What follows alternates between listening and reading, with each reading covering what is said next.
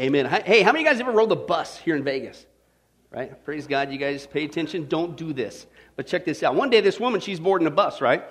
And she's holding her baby, brand new baby, proud mama, right? She's holding her baby there, and she gets on the bus, and the bus driver goes, whoa, wow, man, whoa, that is the ugliest baby I've ever seen in my life. Whoa. Well, obviously, that lady in a huff, she slams her fare into the fare box there. She takes a seat near the back of the bus, right? And she's fuming, man, about what that bus driver said. In fact, the longer she thought about it, she's getting more worked up about it and everything. And the man, he's sitting next to her, he sensed she was a little agitated, right? And so he asked, hey, what's wrong? She said through clenched teeth, she goes, the bus driver insulted me. Right? And so the man, he began to sympathize with the lady there, and he says, hey, wait a second, man. He's a public servant, and he shouldn't say things like that to insult the passengers. And the lady says, yeah, you're right. I think I'm going to go right back up there and give him a piece of my mind. And the man next to her said, yeah, that's a good idea, lady. Here, let me hold your monkey.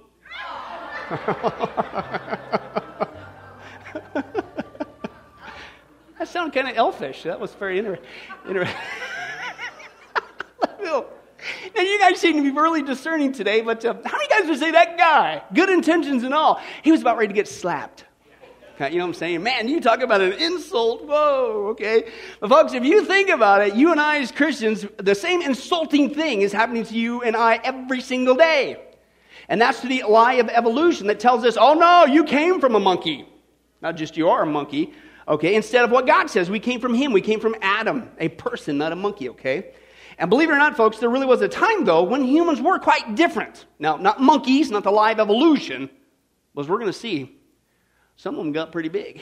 Once again, my family heritage. No, something different. But there were giants. Listen, before the flood, and what we're going to see today, there were giants after the flood. But as always, don't take my word for it. Let's listen to God. He talks about these entities called the Nephilim. What in the world is a Nephilim? What is that issue? And Genesis chapter 6, if you want to turn there, if you find the first book of the Bible, what do? Go to chapter 6 there, and you'll be there. And Genesis chapter 6, and just as a segue, as you get ready to turn there, we're going to be dealing with this giant issue, Nephilim, today, Lord willing, and then, Lord willing, next Sunday will be part 2. This one, we're going to deal more with the aspect of giants being produced and giantism through the pre-flood atmosphere. Lord willing, next week we'll get more into the hybrid issue, which will make sense here in just a second. But let's take a look. Was there really giants on the earth, or is that just all mythology? Let's take a look. Genesis chapter 6, verses 1 through 8. Let's take a look at what God told us happened. Now, when men began to increase in number on the earth, and daughters were born to them, the sons of God, what are sons of God? Do the research, is angels. Now, obviously, they're going to be up to no good, but what kind of an angel is that? A fallen angel, i.e. a demon. The sons of God saw that the daughters of men were beautiful, and they married any of them they chose. Whoa, that's pretty wicked.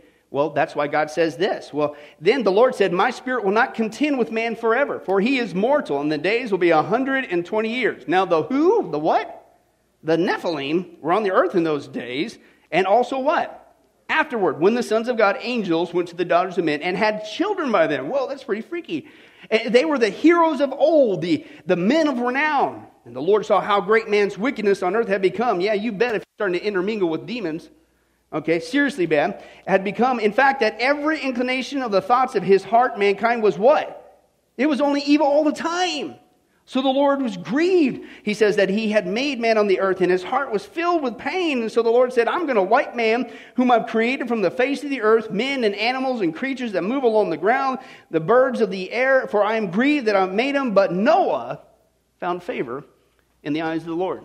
How many guys would say it was a good day for Noah that day? Everybody else paid a horrible price. Okay, but as weird as it sounds, folks, the Bible is very clear. Before the world was judged by a flood, there was a group of people that the Bible calls out by name called the Nephilim. Okay, and so that's the big question, the $64,000 question. Who in the world, what in the world is this Nephilim issue? Well, if you do the study back in the original Hebrew there in the Old Testament, Nephilim literally just means giant.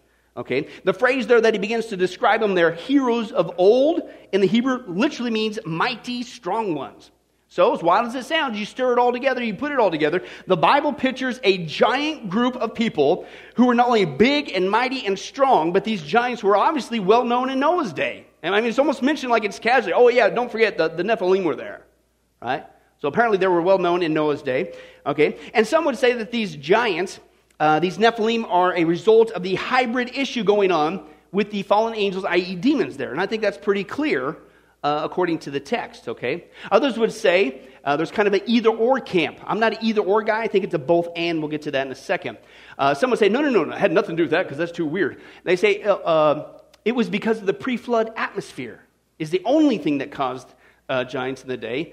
And when you do the studies we did for, 12 weeks in the days of Noah study, we saw scientifically that the earth was radically different, including the atmosphere. And just living in that atmosphere would produce giantism. And that is true.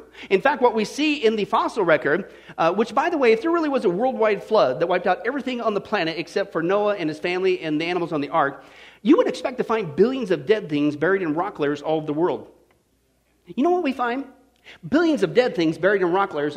It's almost like there was a flood or something, okay? But what we find in the fossil record, these dead things that lived before they got killed during the flood, they were big.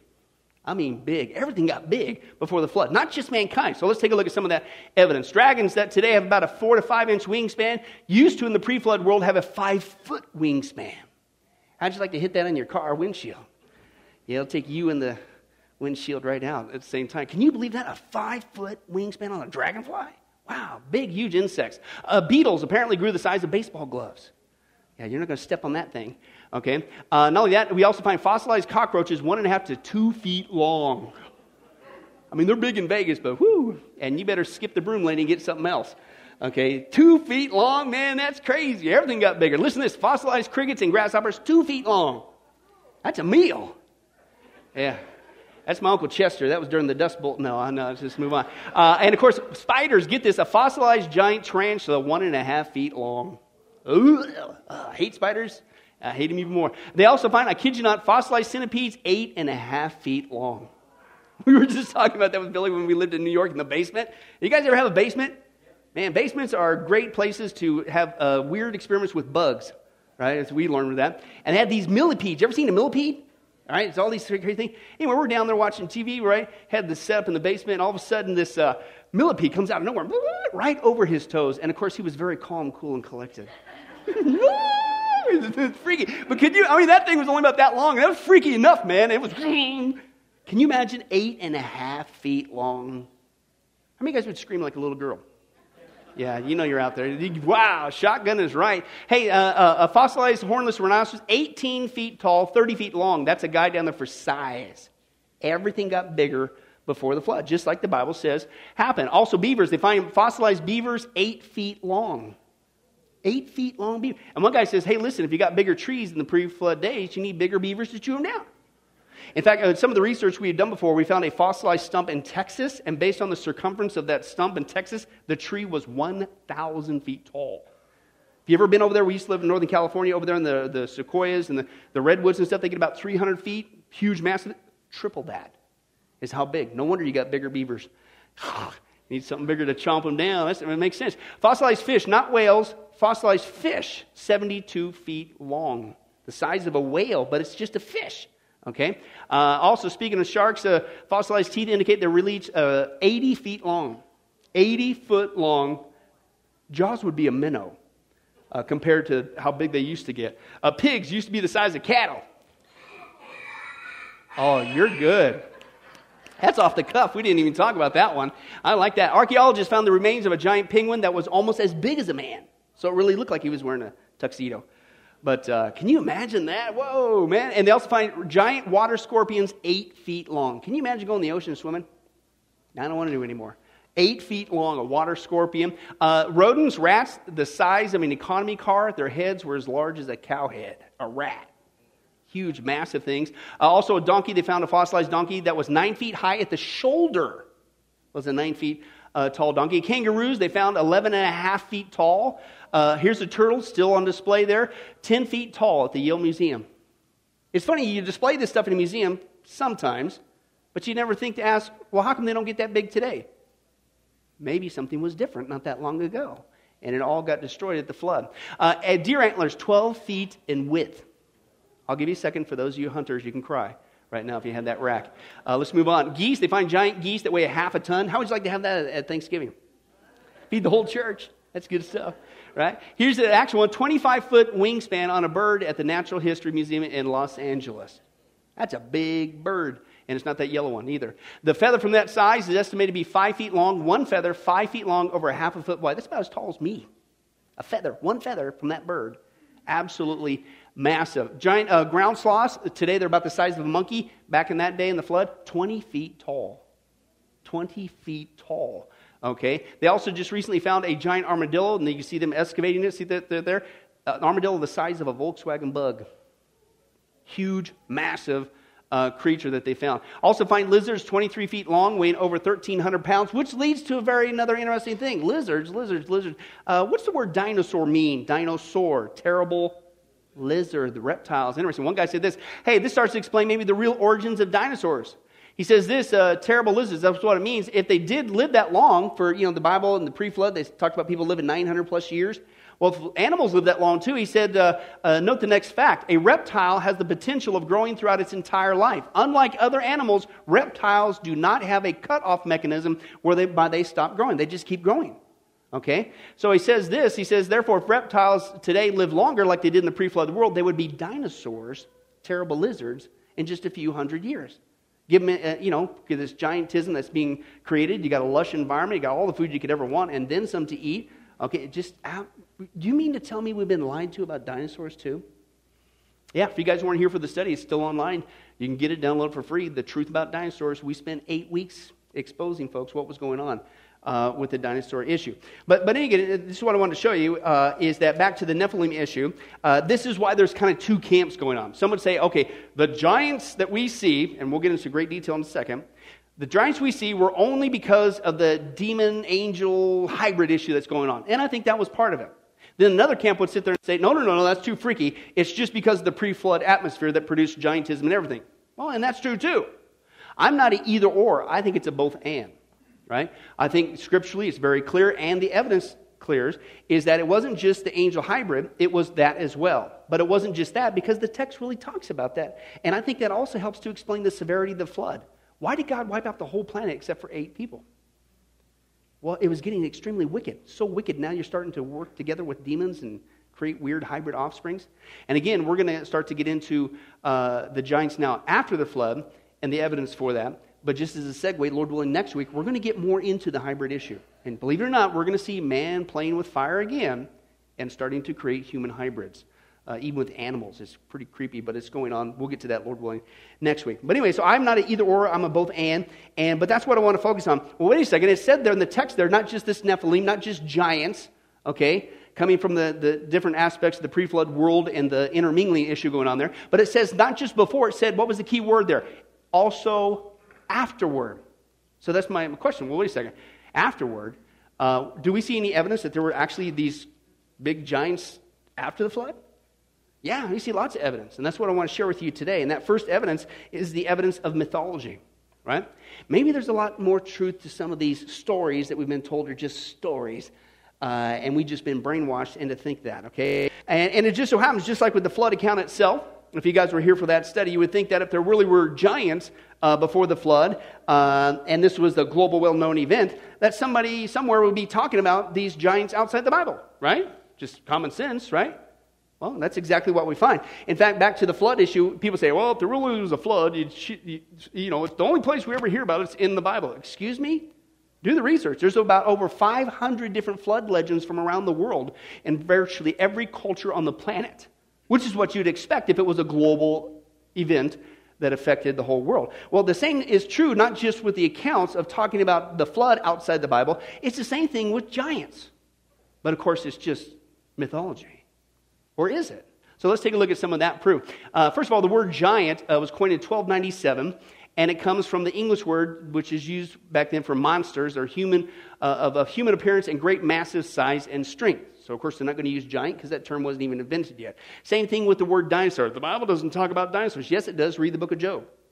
But the word dinosaur was not invented until 1847 with Sir Richard Owens. The Bible had already been translated multiple years in English, different copies. So, of course, they're not going to use dinosaur because it wasn't even invented, right? Cell phones are not real because it's not in the Bible. Well, cell phones are a recent thing. Same thing with some of this terminology. The Bible uses different terms, but dinosaurs, giants are in there. Okay, but 1297, that's what they did. And the accounts of giant men are common throughout mythology and legends of various cultures. Okay, let's take a look at Greece. That's one of the most famous ones. They called them the giants or the gigantes, and they called them that because they believed they were involved in a conflict with the Olympian gods. And it was a battle that they called the Gigantomachy, the struggle between the giants and the gods. They believed that these giants lost the battle and were placed beneath the earth, where they continued to make mischief by causing volcanoes and earthquakes. Now, that part I don't buy into, but the other part was there really something going on here, like the Bible says. Plutarch, and these are actual historical writings, folks, he describes how the Athenians over there uncovered the body of a giant they called Theseus, who was more of ordinary size. Okay? And another writer, Pausanias, he wrote about how the kneecaps of another giant named Ajax, man, he could wash dishes like nobody's business. No. That's where we get that name from, Ajax, but it comes from this Grecian culture. And that his kneecaps, they said, were the size of a discus in the pentathlon, throwing that thing. That was his kneecap. This guy was huge. Do the math, extrapolation, 14 feet tall approximately. Jewish historian Josephus, he was a contemporary of Jesus' first coming. Wasn't a Christian or anything, but he wrote a lot of things during that time frame, closer to the root, right? And here's what he said. He said there may be a whole lot more truth to the Greek accounts of giants, okay, than just legend. Quote, for many angels of God accompanied with women and begat sons that proved unjust and despisers of all that was good on account of the confidence they had in their own strength. Big, huge, massive guys, right? And for the tradition is that these men did what resembled the acts of those whom the what? The Grecians call the giants. Well, interesting. He says, hey, listen, you might think it's a mythology. There's a lot more truth to it than people think. William Winston, he's the translator of Josephus' writings, okay, because that was about 2,000 years ago. He said this notion that the fallen angels were, in some sense, the fathers of the old giants was the constant opinion of what? Antiquity. In other words, back in the day, everybody knew that. That was common sense. Same things we saw in the days of Noah's study and all the accounts of people seeing Noah's Ark over there in the mountains of Ararat. Tons and tons of reports. In fact, some of the reports back in the day, even during Josephus' time, it was basically that's what they would use to defend the Scripture. Oh, you doubt? Just climb up the mountain, you're going to go see the ark. That's in the writings. Everybody knew it was true. Same thing when it comes with this issue of giants. How about in Norse? Again, this is all of the world, just like the flood. They speak of Jotun or giants, their word for giants, and some of them were portrayed as not only being huge, but they put them in different categories, where they lived and what they did. Frost giants, fire giants, mountain giants. They gave names like Loki, Mimir, Agur. They believed that their chief god was Odin. Sound familiar? This is the Thor series, Marvel movies. They're using that, giants. They believe Odin was the great-grandson of the first giant that they called Ymir. Okay, Hinduism, again, it's all over the world, just like the flood. In Hinduism, they called giants the Daityas, and they were considered to be the children of Diti, who fought against the gods, or the Devas. And because they were jealous of their Deva half-brothers, they were said to be a power-seeking race. Some sort of battle was going on. Bulgaria, they called them the Ispolini, and they believed to inhabit the earth before modern humans and lived in mountains fed on raw meat and fought against the what? The dragons. Well, that's another myth, right? No. Remember, the word dinosaur wasn't invented until 1847. Dinosaurs were mentioned. There's some that survived after the flood. And again, if it sounds crazy, get our study. We dealt with it for 12 weeks in the days of Noah. But they didn't have the word dinosaur until 1847. Okay? So guess what? They called them dragons. Okay? Fighting with dragons. Weird beasts, dragons, and all that stuff. So again, get that study as well. So the giants apparently fought against them as well. In Europe's got their own mythology. King Arthur, the legend goes, faced a giant, and that many of the giants were believed to have built the remains of previous civilizations. How did they move those big rocks anyway? Well, maybe they were bigger. We'll get to that in just a second. Saxo Grammaticus, for example, argues that giants had to exist because nothing else would explain the large walls, stone monuments, and statues that were in existence, as this researcher shares. Watch this. In Lebanon, 44 miles from Beirut, are the imposing ruins of Baalbek. There is mention of this place in the Old Testament's Book of Kings. Baalbek in particular is a very good example. That has the trilithon. Those are the largest stones in the world ever used for construction. They're so large we don't even know their actual weight. Those stones were somehow quarried, moved 5 miles, lifted 25, 30 feet in the air, and placed together so closely that you can't fit a razor blade or a piece of paper in between them. We have no idea how they did it. We don't have a crane in the world that can lift weights anywhere near what those things are. No one knows for sure, but according to Arab tradition, the earliest temples were built here after the Great Flood by a tribe of giants for the biblical king Nimrod.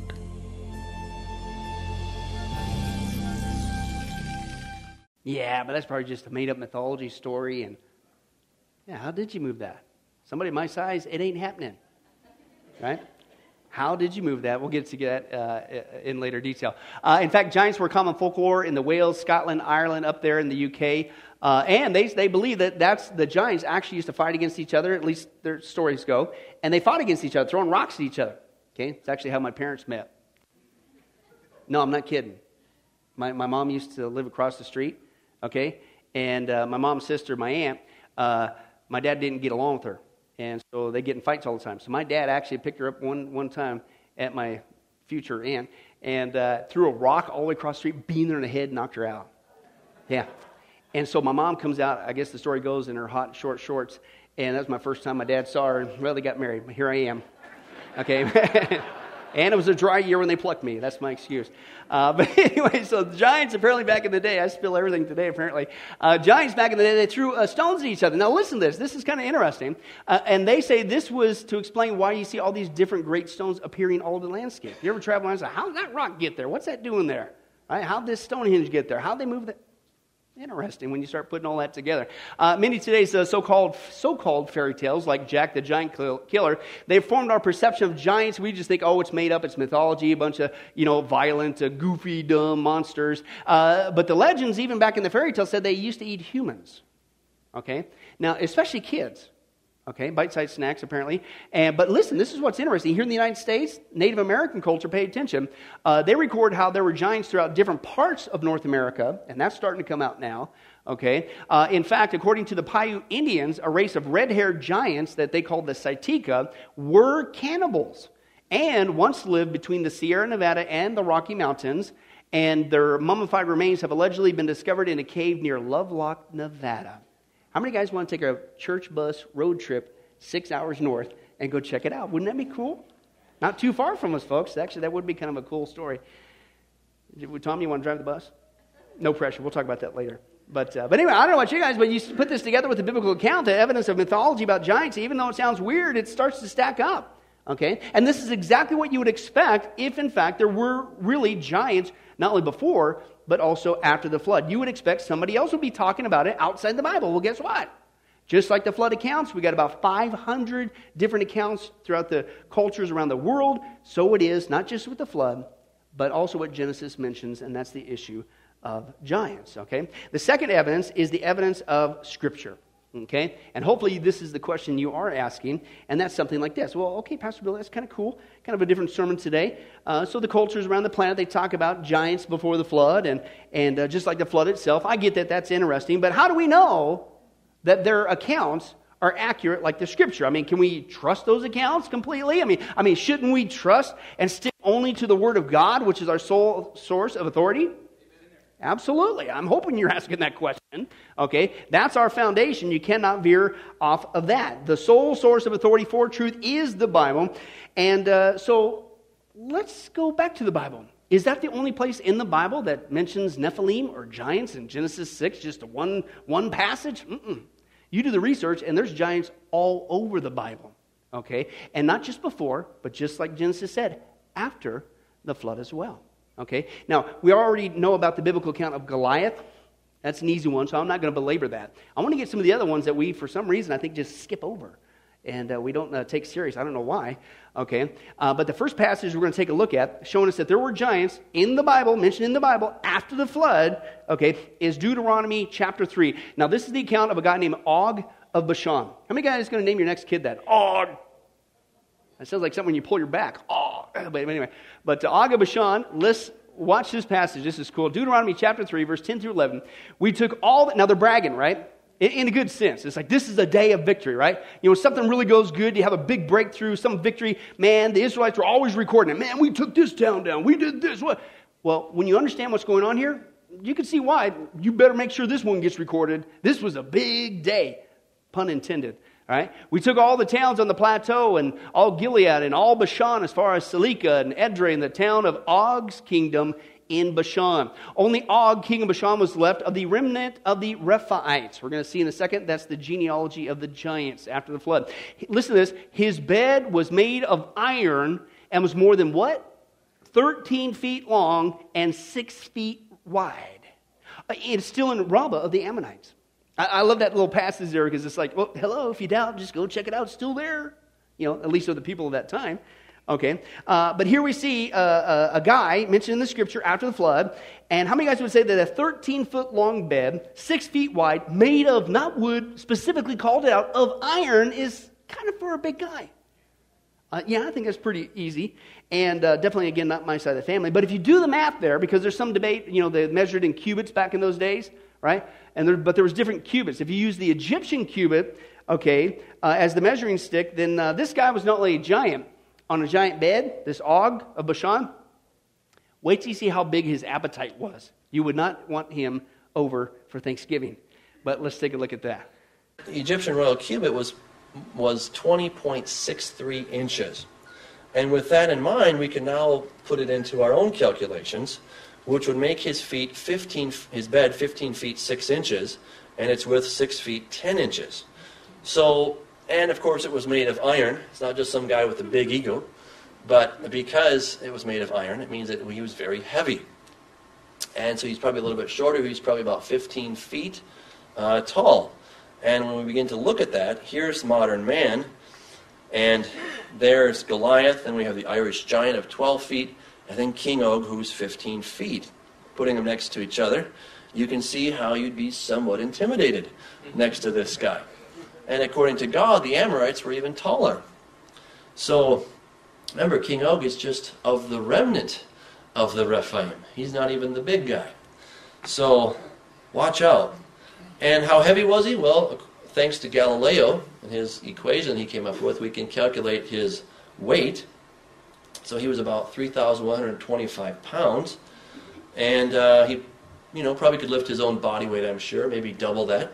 So he could probably lift at least 2 horses at the same time with a rider and throw them. Probably a mid-sized car of today. You'd want to watch out if this guy's in your path. And he said it was a land that devours its inhabitants because everybody was of great stature. Well, we can also calculate his basal metabolic rate. That means just the amount of calories needed to keep his heart beating, to stay alive, just the basics. He needed at least 22,657 calories every day just to stay alive. That's not even talking about normal activity. You can only guess what he would have needed for normal activity. That's just his very basic is equal to 9 normal-sized persons. We convert that into pizzas. You've got 12 12-inch pizzas, or 63 cheeseburgers, and probably a lamb every 2 days. So if he was really working out and stuff and going to war, he may have needed a lamb every day, or maybe 2 lambs a day. It was a land that devoured its inhabitants. Yeah, it'd make me cry too if he came over for supper. Can you imagine that guy showing up? Right? And forget locking the door, he's just going to smash right through it. Okay. But man, that's a formidable opponent, okay? And now you can begin to understand when you saw the size comparison there, right? When the Israelites won, right? And they whipped these guys, this town, and Og of Bashan, the whole area, these giants. No wonder they wrote it down. Yeah, we took these guys down. Og of Bashan, what? Everybody knows Og of Bashan. We took them down. Woo! Right? Brings more credence as to why these events are specifically called out in the Scripture. Well, that's what was going on here. These guys took down the Anakites, the Emites, the Amorites, the Rephaites, and you do the genealogy study when you trace the trail. All those that are mentioned, I just mentioned, are from the genealogy of the giants. Okay, so that's why they're mentioned. Now, the second passage the Bible mentions about giants is in the classic passage, Numbers 13. And this is the 12 spies account, right? Unfortunately, 10 of the 12 came back with what? A negative report, right? Caleb and Joshua were the only 2 who were faithful. But this kind of lends a little bit of credence. Now, I'm not condoning their behavior, but why were these guys so freaked out, right? God said, I'll give you the land. Why'd you come back with such a negative attitude? Well, let's take a look at that passage there, Numbers 13, 26 through 33. They came back to Moses and Aaron and the whole Israelite community at Kadesh in the desert of Paran. And there they reported to them and to the whole assembly and showed them the fruit of the land. Remember, the grapes were so big they had to use a pole in between them. Huge, massive fruit, right? And they gave this account to Moses. We went into the land which you sent us, and it does flow with milk and honey, right? God's right. You know, here's the fruit. Look at the size of these grapes, right? But the people who live there, they said, are powerful. And the cities are fortified and very large. We even saw the descendants of Anak there. The giants. The Amalekites live in the Negev. The Hittites, the Jebusites, the Amorites, they live in the hill country. And the Canaanites live near the sea along the Jordan. We're talking about the giant folks here. Then Caleb basically silenced the people and Moses and basically said, would you hush your mouth? This is only one of the two that were faithful to God. He says, listen, we should go up and take possession of the land. I don't care how big these people are. We should go up and take the land, for we can certainly do it. God's got our back, right?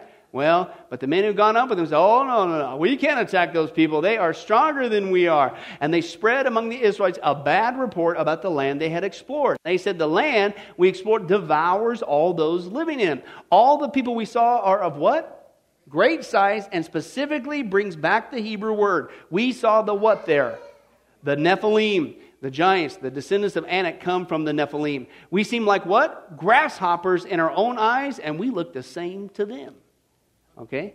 Now, when you start to understand this giant issue, it kind of brings that passage to life, doesn't it? Okay? And that's what we have going on here. The 12 spies, they came back from spying the land. God had given it to them. All they had to go in was go in and take it. God's got their back. But what did they say?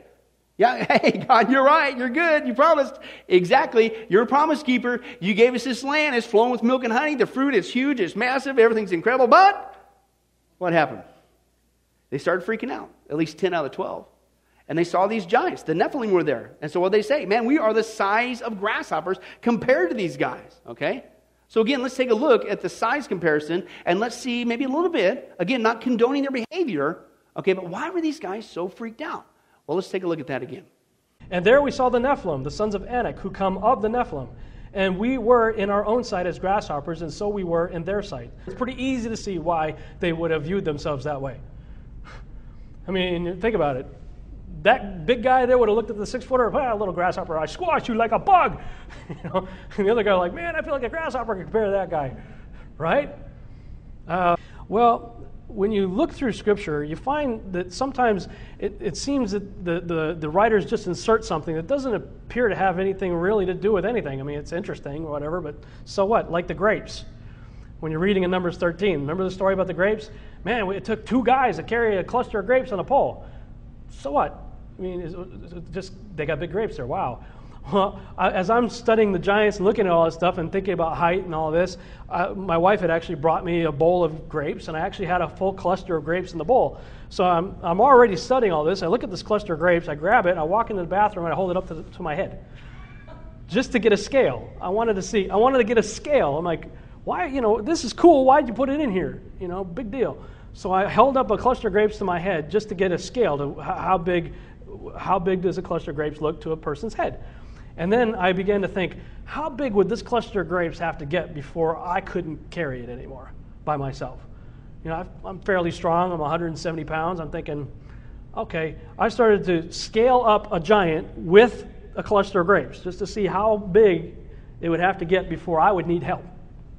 Well, I kept doing it, and I found that it'd have to be over a 30-footer before the cluster of grapes would be scaled such that it would be so big that I would need to ask my buddy for help carrying the thing. So I found that the cluster of grapes actually helps you understand the scale of the giants, interestingly enough. Wow!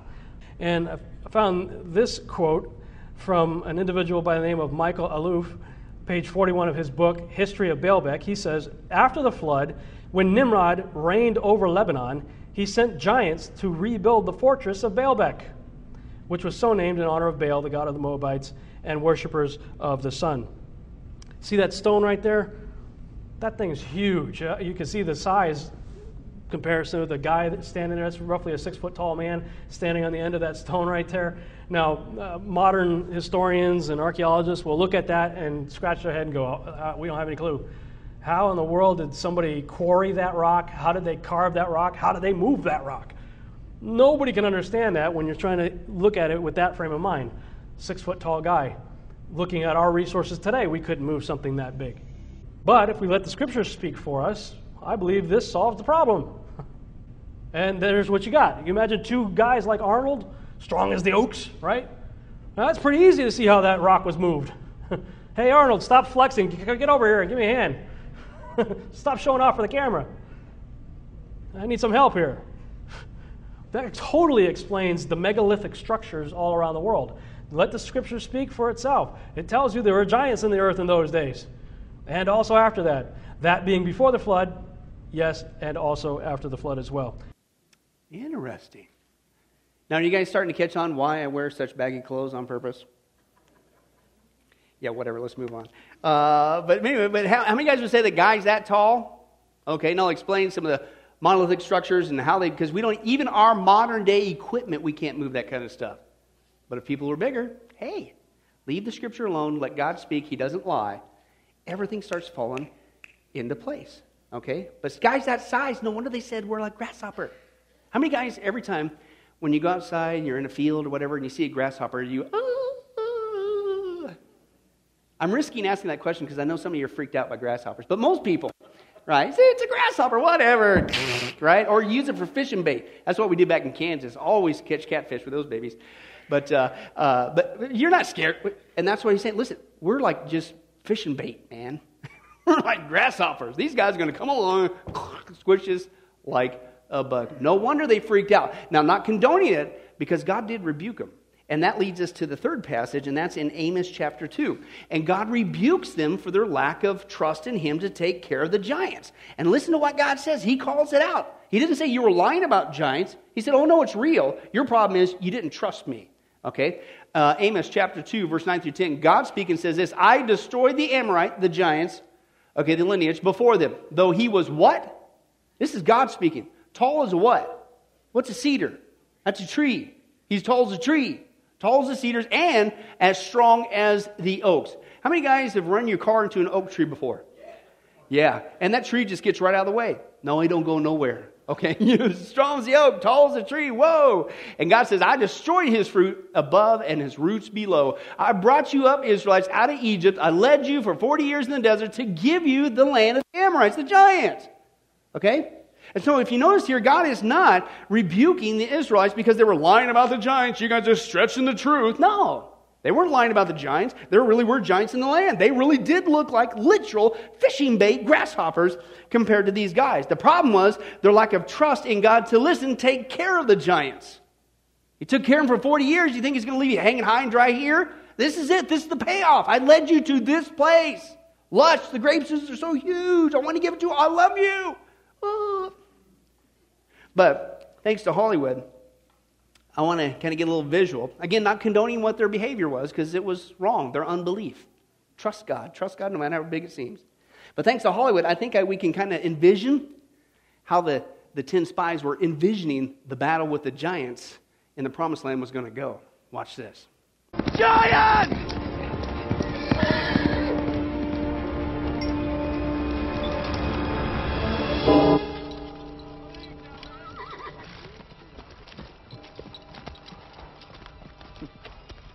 The monks haven't rung that bell and...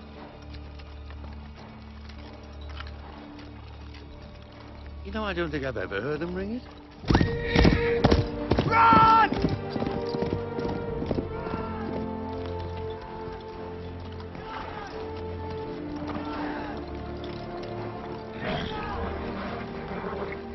Jack?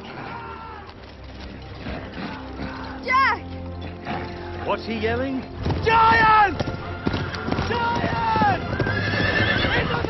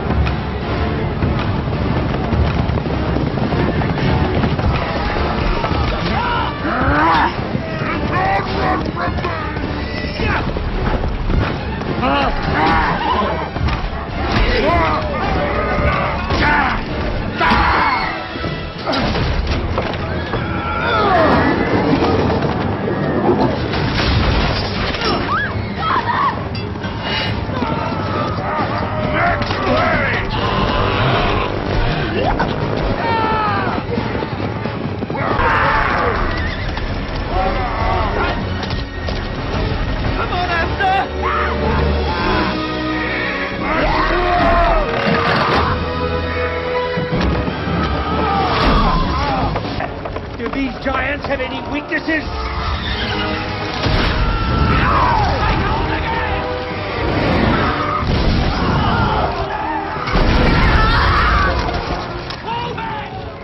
Stop, Benny, no!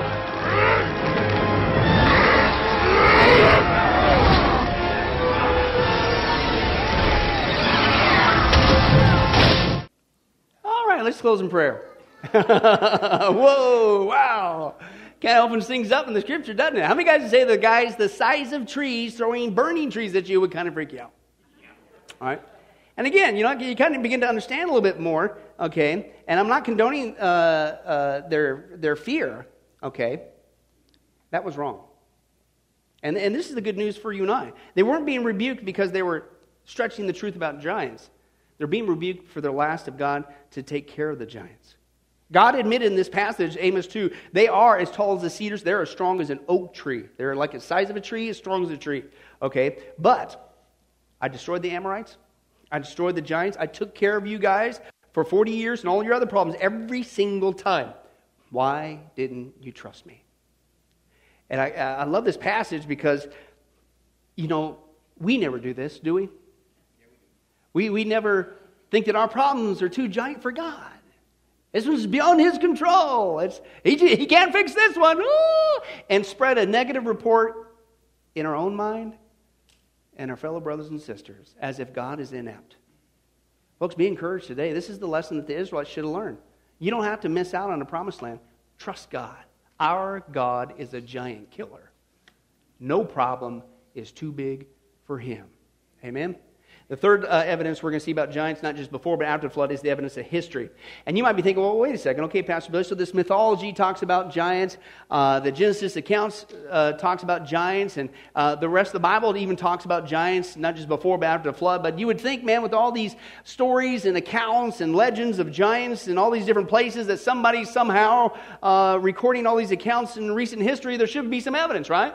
Well, folks, we find tons of evidence. I don't have time to get into all. We'd be here all day, okay? But let me tell you this is in written historical accounts of giant people after the flood. Let's take a look at some of that. The body of Orestes, this guy, according to the Greeks, was 11.5 feet long. Pliny describes another guy between 9 and 10 feet tall, okay? And adds that the remains of a couple other folks found in Augustus Caesar in the gardens there, which were supposed to be guardians of that place, 10 feet, 3 inches each. How many guys would like to have them on your basketball team? Drop the ball in every time. Just throw it to Herman, okay? Joseph tells Eleazar, the Jew among them, king of Persia, Rome there, the guy was 11 feet high, the account goes. Emperor Maximilian, you ever heard of him? The reason why he was such a famous guy with the Romans, because he was 8.5 to 9 feet high. Listen to this. He used his wife's bracelet for a finger ring. He ate 40 pounds of flesh a day and drank 6 gallons of wine. Okay, no wonder they wanted him as the ruler. He was accredited as being a great runner, and his earlier days is said to have conquered single-handedly 8 soldiers. Big, massive guy in history. Saxo Grammarian, the guy we saw earlier, mentions a giant 13.5 feet high. Another guy, Roland, nephew of Charlemagne, said to have been nearly 11 feet high. A giant supposedly living under the rule of King Eugene II of Scotland was 11.5 feet high. This guy's of Charles IV, the physician, said he saw a youth 9 feet high, a youth 9 feet high, and a man and woman almost 10 feet high. Kaiser mentions this guy in the 1550s of a person nearly 12 feet high. 1553, the Tower of London was supposedly guarded by 3 people who were supposed to be related to Henry VIII. Og, Gog, and Magog were their names. Each of them about 8 feet high. No wonder you want them to guard your palace. Okay. Chronicles of Holland, 1557, a giant named Nicholas was so large that men could stand under his arms, and his shoe held 3 ordinary feet. Was mentioned there. In Switzerland, a girl at 5 years old, her body was as large as a full-grown woman at the age of 5. Weighed more when a year old, as much as a bushel of wheat. How many ladies would like to give birth to that baby? Might be one and done with that one. Also mentions a man 9 feet high, and his hand was 1.5 feet long. The hand. 1.5 feet long. 1712 in Holland, this fisherman got 8 feet high, weighed 500 pounds. 1752, Lancashire, they called him the child of hell, joking. 9 feet tall, 9 feet 3 inches. This guy's in Irish there, 9 feet high, and his shoe was 17 inches long, and another guy there with his 8 and 4 feet tall at his death. So he shrunk a little bit there. And you'll register this guy here. He was a giant, died of dropsy of the chest. He was 29 years old. At 29, he was 8 feet 7 inches high. In St. Petersburg, 1820, 8 feet 8 inches was another giant guy mentioned. 1832, measured a man 8.5 feet tall by Dr. Adam Clark. 1837 in Parma, a guy was mentioned 8 feet 10 inches tall, 401 pounds. This guy speaks of the giants in Chile, 9 feet tall. And get this, even Buffalo Bill here in the United States encounters giants and mentions them in his diary. But I'm sure that was just make-believe. Well, listen to what he said. This is really, really interesting. Now, if you study ancient legends, you'll discover the most earliest culture. Sumer has these legends. Assyria, Egypt, Incas, Mayan, Gilgamesh in Babylon, Persia, Greece, of course. Most of us are familiar with the Greek versions of this mythology. India, Bolivia, South Sea, even the American Indians. I came across a fascinating reference in a book that was considered at the time very reliable, the autobiography of William Cody, commonly known as Buffalo Bill. And if you look at Buffalo Bill's autobiography, Colonel William F. Cody in 1920, there's a paragraph, I put part of it in here. He says, while we were in the Sandhills scouting the Niobrara country, the Pawnee Indians brought into camp some very large bones, one of which the surgeon of the expedition pronounced to be the thigh bone of a human being. The Indians said the bones were those of a race of people who long ago had lived in that country. They said these people were 3 times the size of a man of the present day, and they were so swift and strong that they could run by the side of a buffalo, and taking the animal in one arm could tear off a leg and eat it as they ran. The bone was too big, they didn't have wagons, so they didn't keep it. So he recorded it in his journal. So I don't know what to make of that, but I think it's interesting. You'll discover, if you study Indian lore, that the Indians were terrified of the 6-fingered people. That's why when they met a stranger, they held up the hand to prove they only had 5 fingers. This how business is Hollywood, but the idea of greeting a stranger with your hand so you could count fingers. You'll find that recorded in the pictoglyphs in Chaca, New Mexico, among other places. Well, that's interesting. I need to be able to finish the rest of my sermon in peace, so I need your cooperation. Please turn to the person next to you and do this. How are you doing today? I think we're good. Let's continue on, okay? Absolutely wild, okay? Now, what's wild is you're thinking, well, that's just kind of, 6 fingers, whatever. Folks, how many times have we read this passage and skipped right over it? Dealing with giants. Maybe Buffalo Bill had it right the whole time. This is wild. This is here in 1 Chronicles 20:4-8. In the course of time, war broke out with the Philistines at Gezer. Again, you're in giant country. At that time, Sibbecai, the Hushathite, killed Sippai, one of the descendants of the Rephaites, and the Philistines were subjugated. And again, they're recording their battle. We beat them, we whooped them. Right? Another battle with the Philistines, Elhanan, son of Jair, killed Lami, the brother of Goliath, the Gittite. Goliath was a giant. And who had a spear with a shaft like a weaver's rod. Still another battle took place at Gath. There was a huge man with what? 6 fingers on each hand. Oh, and 6 toes on each foot. I guess you should do that too. Hi. 24 in all. Right there in the Bible. Isn't that wild? He also was a descendant of Rapha. When he taunted Israel, Jonathan, son of Shimei, David's brother, killed him. These were the descendants of Rapha and Gath, and they fell at the hands of David and his men. No wonder David grew in such popularity so fast, way above King Saul, even though he was way younger, hardly inexperienced. Why? Because David just didn't win battles. He won battles against giants.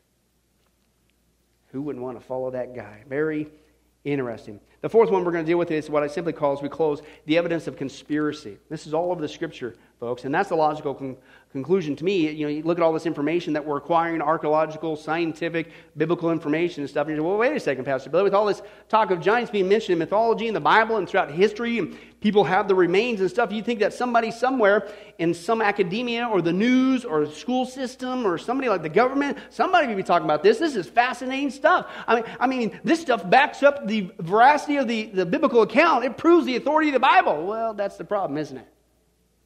Folks, there's a conspiracy going on, and I'm not just saying it. Even the people in their own camp are saying there's a conspiracy going on. They're not dumb. Our skeptical evolutionary mindset society knows that if this information came out about giants before and after the flood, they're going to have to rewrite their evolutionary history. In fact, not even that, they're going to have to admit that they are following a lie. And at the same time, they're going to say, well, apparently the Bible's true. You might want to listen to that book. Can't have that. So according to their own words, this is their own camp. Okay, there's a book out there called Forbidden Archaeology. And these guys, as far as I know, they are not even Christians. Listen to what they said in their own camp, what they're doing with the information they come across. Quote, they're covering up as much as they're digging up. And they've been doing it for 150 years. One guy coined it, it's called Smithsonian Gate. Listen to what he said. He said, in the archives of the Smithsonian Institution, open only to government officials, lie bones of many thousands of corpses dug up, described, and stored without study for more than 150 years. Scores, if not hundreds, of these skeletons are considered giants, and yet they lie there deteriorating, not finding the slightest interest in anthropologies, wanting no part in rocking the neatly defined prehistory evolutionary model. The researchers ignore them now, and there is no sign it will ever change. Here is undeniable evidence that a race of giants had a prominent presence, and if Americas were ever allowed into the nation's attic, the Smithsonian, as it's been called, what skeletons might they find? Interesting.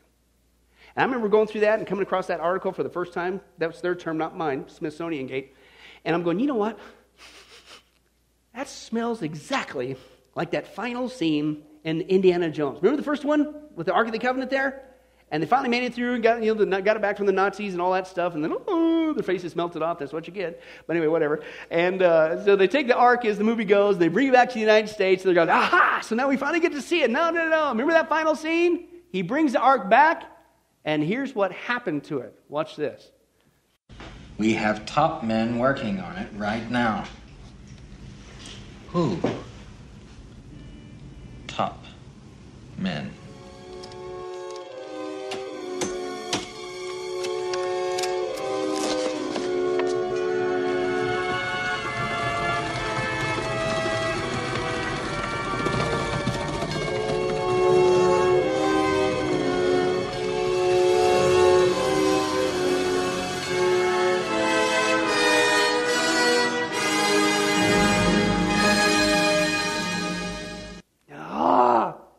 Remember how frustrating that was? You guys took it away. Then all of a sudden, the second thought goes through your brain. Whoa.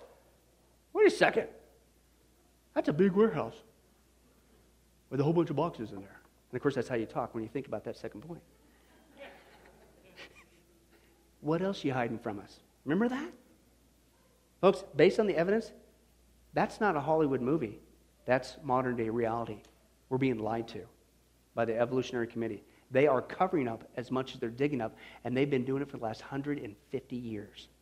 Because you cannot have people, certainly in the last days, believing in this book. Every bit of it. Not just God created it in the beginning is true. He's going to put an end to it in the ending. Jesus came the first time. This book, the Bible says, he's coming again a second time. And you better get ready. And so if a Christian, hey man, what's Jesus say? As it was in the days of Noah, so shall it be at the coming of the Son of Man. All this is coming out, folks, and I don't think the timing is by chance. I think we're getting close. And if you're here today and you're not saved, you need to get saved. Why do you think God's got you here? I don't know about you guys, and I'm not saying this, don't misunderstand me to boast or anything, but I don't think that many of these kind of sermons are preached across America. So take advantage of the opportunity. God is going to great lengths to try to get your attention as a non-Christian, because he's coming back. And if you're not saved, you're going into the 7-year tribulation, the worst time in the history of mankind. And even then, somehow, if you could somehow be the ultimate survivor, you're still going to go straight to hell. But God loves you. His word tells you he loves you. And I really believe that that's you here today. What God is doing in love, he's trying to get you to realize you've been lied to. And the world has you thinking backwards. And it's time, with this evidence, to see you need to reverse your thinking and start thinking correctly before it's too late. We'll close in prayer after this.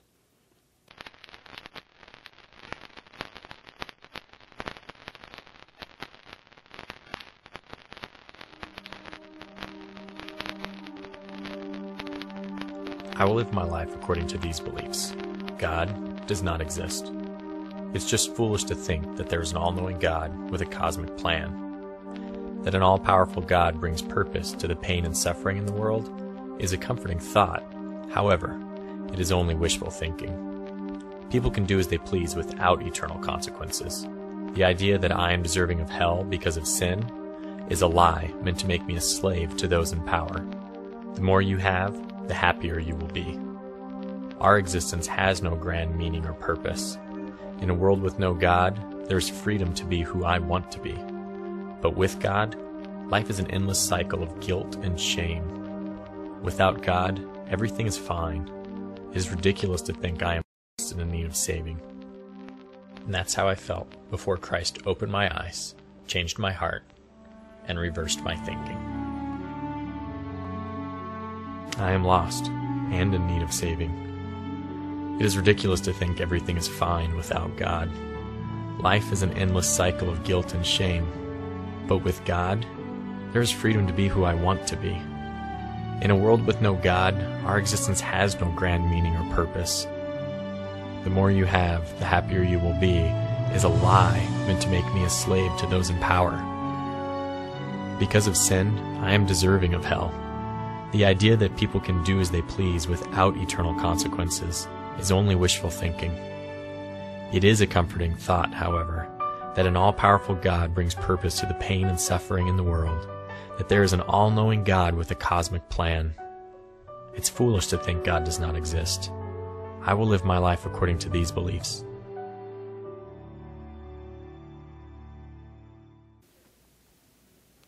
How many of you guys remember that day when you reversed your thinking? Amen. I used to be one of the biggest scoffers on the planet. God had mercy on me. I was being lied to, but I didn't realize it. But once you come to that moment and realize this whole world is leading you in the wrong path, that's how evil it is. Away from Jesus, the only way out of this mess. Flip the switch, reverse your thinking, it all makes sense. And it's not something you keep here. You have to receive it in your heart. It's not just knowing that Jesus is real and that He died on the cross. You need to acknowledge you're not worthy of heaven, and it's only His sacrifice on the cross, taking our punishment in our place, is the only way to get there. Reverse your thinking before it's too late. Amen? Let's pray. Well, hi, this is Billy Crone of Get a Life Ministries, and I hope you enjoyed today's study. But in closing, let me ask you one final question. Are you sure that if you were to die today that you go to heaven and not hell? Now, before you answer that, let me share with you a couple things that the Bible says. The Bible says that God is holy and that we are not. And the wages of our sin or unholiness is death. We don't deserve to go to heaven when we die. We deserve to go down. We deserve to go to hell. Now, to make matters worse, we don't even want to admit this problem that we have, that we're separated from God not only now, but we're going to be separated from Him for all eternity in a place called hell. We don't even want to admit that. So, once again, out of love, God gives us what's called the Ten Commandments. The Ten Commandments were God's x-ray, if you will, divine x-ray to get us to admit the problem that we have inside that's separating us from Him. Let's take a look at a few of those, of God's divine x-ray. For instance, if you think that you're worthy on your own, you don't need a Savior, you're going to get to heaven all by yourself, then let's take a look at God's test there. The Ten Commandments. The ninth one says, you shall not bear false witness. That means lying. How many of you have ever told a lie before? Raise your hand. Okay? If you didn't raise your hand, you just told one. But folks, we've all done that. That makes us a liar. The Ten Commandments, God's x-ray, showing us that we have sin that's separating us from Him. We're not holy and perfect like Him. The fifth commandment says this, you shall not steal. Don't ever once take anything without permission. How many of you have ever done that? Well, if we're not going to tell another lie, we should all admit that as well. Well, that makes us a thief now. The Bible says that God is so holy, even His name is holy. And that's why the Ten Commandments says you shall not use the Lord's name in vain.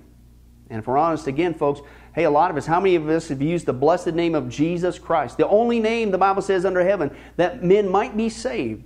We've now turned it into a common cuss word, if you can believe that. The Bible says that's the sin of blasphemy. The Bible also says, hey, you want to show God you're so perfect, you have no sin, then don't ever once commit adultery. And you might say, well, I've never done that. Really? Jesus lays the standard before us. God looks at the heart. Man looks on the outside. Jesus said, if you ever looked with lust in your eye at another person, you've committed adultery in your heart. That's His holy standard. One more, the Bible says, okay, you think you're so good? Then don't ever once commit murder. You shall not murder. And you might say, well, hey, at least I haven't done that one. Really? The Bible again says that the sin of hatred, wishing someone was dead, is akin to the sin of murder. It's just, if you will, you pull the trigger in your heart.